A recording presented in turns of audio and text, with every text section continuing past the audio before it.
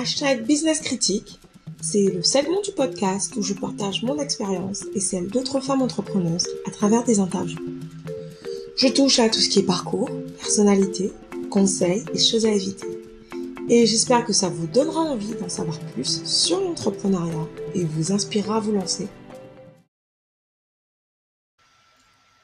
Dans ce nouvel épisode de Business Critique, je vous parle de mon erreur numéro 2 dans mon parcours entrepreneurial. Alors, pour rappel, je fais une série de 7 épisodes de Business Critique parce qu'en fait, je vais participer à un panel à l'Entrepreneur Day à la Marina du Gosier en Guadeloupe la semaine prochaine, le 27 avril. Et donc, j'ai décidé de partager mes erreurs, les erreurs de mon parcours en tant que femme entrepreneur, entrepreneuse, entreprenelle, comme vous voulez. Et cette erreur numéro 2, c'est de fonctionner sur des batteries vides. Alors, mon parcours entrepreneurial a commencé en 2011, fin 2011, et donc ça fait à peu près 7 ans. Et j'ai fait beaucoup d'erreurs. Et l'erreur la pire que j'ai faite, c'est vraiment d'opérer mon entreprise à vide.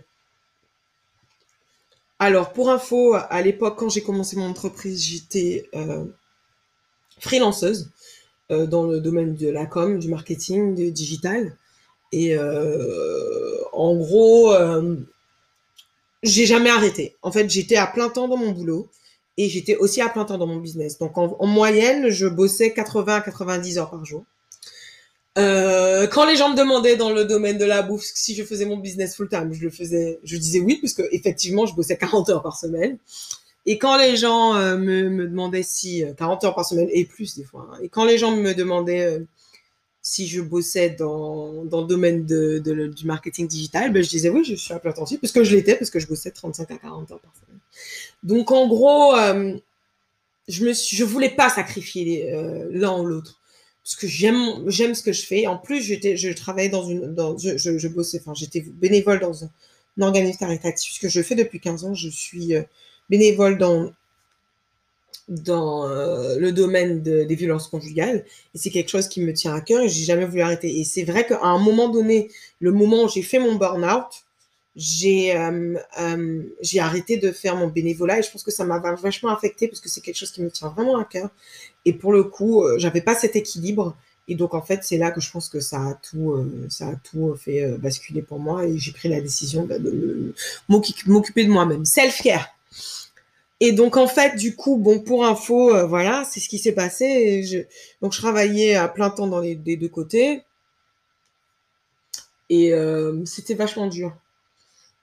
J'ai eu des petits indices qu'il fallait que je fasse attention à moi, mais j'ai pas trop écouté. Donc, le premier indice, c'est que je me suis brûlée au 2e degré avec de l'huile. J'avais un événement pour Deutsche Bank avec une vingtaine de personnes. C'était un cours de cuisine et en fait, j'avais de l'huile sur le feu. J'ai pris la casserole, j'ai voltigé, ça m'a voltigé sur la main. Je me suis brûlée au 2e degré. J'ai mis de l'eau froide sur ma main pendant 2 minutes, mais après, tout le monde a commencé à débarquer. J'ai dû accueillir tout le monde et j'ai dû faire le cours pendant 2h30 avec ma main qui, littéralement, elle était frite en fait. Ma main était en train de frire et je souffrais mais du martyre, mais il fallait que je souris, il fallait que je fasse parce que c'est mon business, parce que voilà, je pouvais pas leur dire désolé, rentrez chez vous, je suis brûlée, voilà. Et puis quand c'est ton business, t'as pas un boss qui te dit rentre chez toi, t'inquiète, on va prendre la relève. Non, c'est que toi, t'es toute seule. Il y a que moi qui pouvais le faire, donc je l'ai fait. Je suis rentrée chez moi, ma main était en feu, j'ai mis de la crème, j'ai mis de l'eau, j'ai fait ce que je pouvais, j'étais chez le docteur m'a dit vous êtes brûlé au 2e degré, vous êtes complètement timbré. Et donc ma main n'a pu guérir qu'au bout de 4 mois, et même pas guérir, c'est-à-dire que j'ai commencé à avoir une croûte au bout de 4 mois, c'est-à-dire que ma peau était tendre. Je vous ai pas épargné les détails, mais voilà. Donc ça, c'était la première sonnette d'alarme.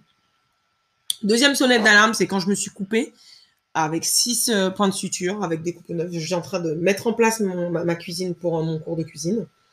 Et en fait, j'étais en train d'aiguiser les couteaux. En même temps, j'étais en train de faire plein de trucs à la fois. J'ai aiguisé le couteau, j'ai ouvert un nouveau couteau, je l'ai aiguisé. Après, il a glissé, il m'a coupé. J'ai dû faire le cours quand même, encore une fois, parce que voilà.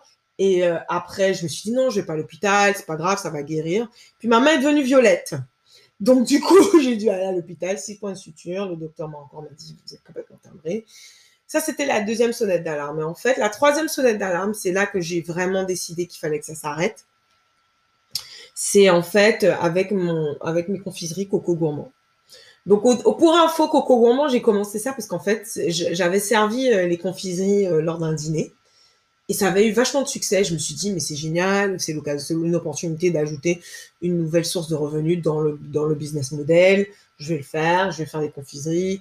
J'ai essayé de faire de la production en masse. Ça voulait dire que je devais compromettre sur le goût. Donc, j'ai décidé que j'allais les faire moi-même. J'avais une cuisine à dispo, j'avais une équipe.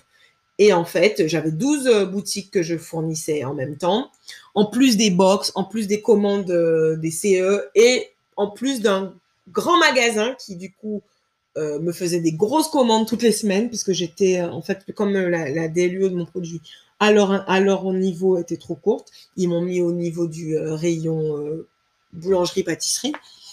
Et du coup, c'est des commandes hebdomadaires. Et je me rappelle précisément du moment où je me suis dit, ça suffit. C'est en fait, j'avais toutes mes commandes habituelles, plus une box, plus 300 unités de ce grand magasin par référence. Je crois que j'avais à peu près 1000 paquets de trucs à faire. Et je sais pas, il y avait un problème de dispo de la cuisine, de dispo du stock, etc. J'avais mal géré mon planning. Et du coup, pendant 48 heures, j'ai cuisiné non-stop. Mais quand je dis non-stop, j'ai pas dormi, j'ai pas pris de pause.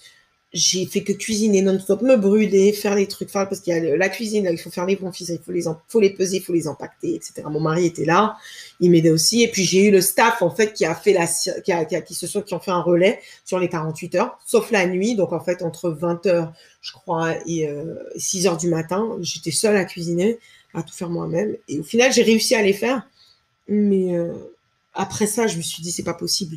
L'objectif, c'était pas ça. L'objectif, c'était pas de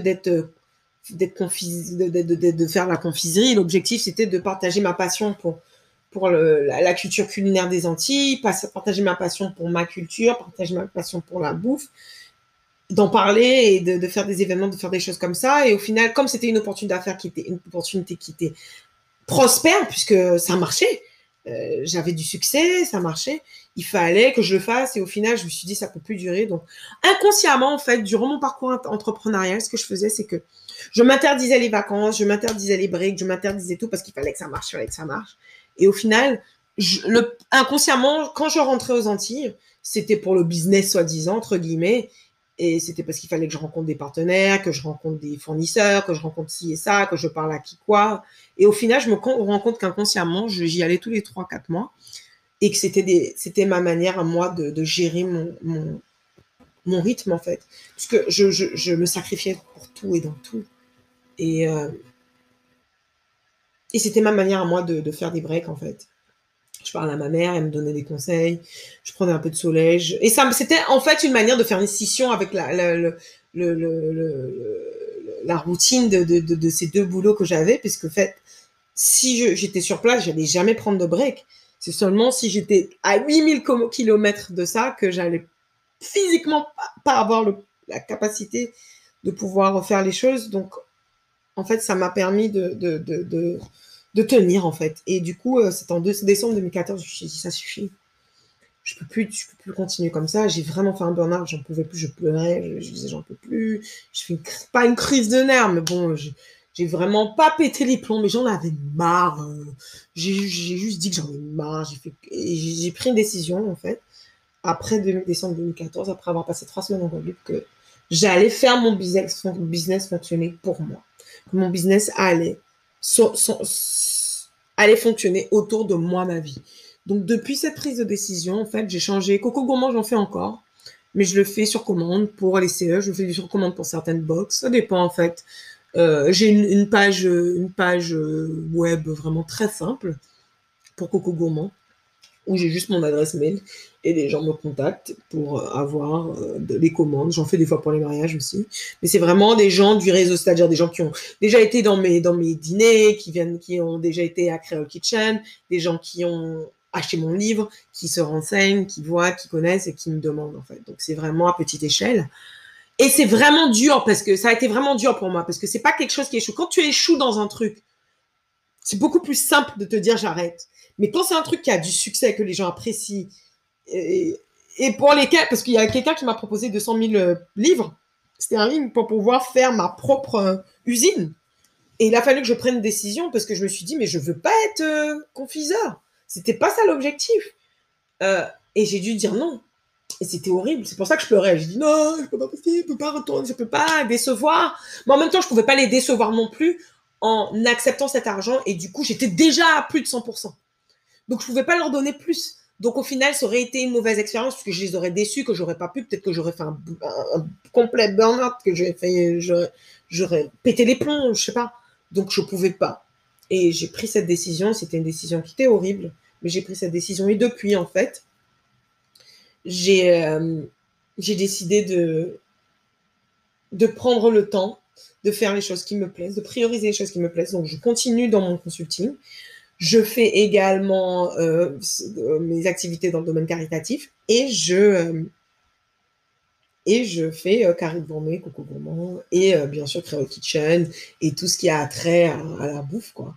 Et c'est vraiment un plaisir et j'ai un équilibre. Je passe plus de temps avec mes amis, je voyage, je me fais plaisir. Et donc, c'est vrai que c'était vraiment une leçon pour moi de faire ces choses-là de ce point de vue-là. Donc, je sais pas si ça aide quelqu'un. Moi, je sais que c'était quelque chose qui était très dur pour moi de m'occuper de moi, de penser à moi, de pratiquer ce qu'on appelle self-care, c'est-à-dire s'occuper de soi, quoi. Donc, fonctionner sur des batteries vides, ça sert à rien parce que au final, la productivité n'est pas bonne, les livrables ne sont pas aussi bons qu'ils auraient été si tu es dans un état d'esprit de sérénité, de paix, d'équilibre. Donc, moi, mon conseil, c'est occupez-vous de vous, souciez-vous de vous. Surtout dans votre parcours entrepreneurial, c'est très important de prendre soin de vous parce que vous êtes votre ressource la plus importante. Si vous n'êtes pas là, c'est le business. Oui, le business peut fonctionner si vous n'êtes pas là, mais votre business, c'est vous. Et c'est important d'être dans les meilleures dispositions possibles pour pouvoir le faire fonctionner.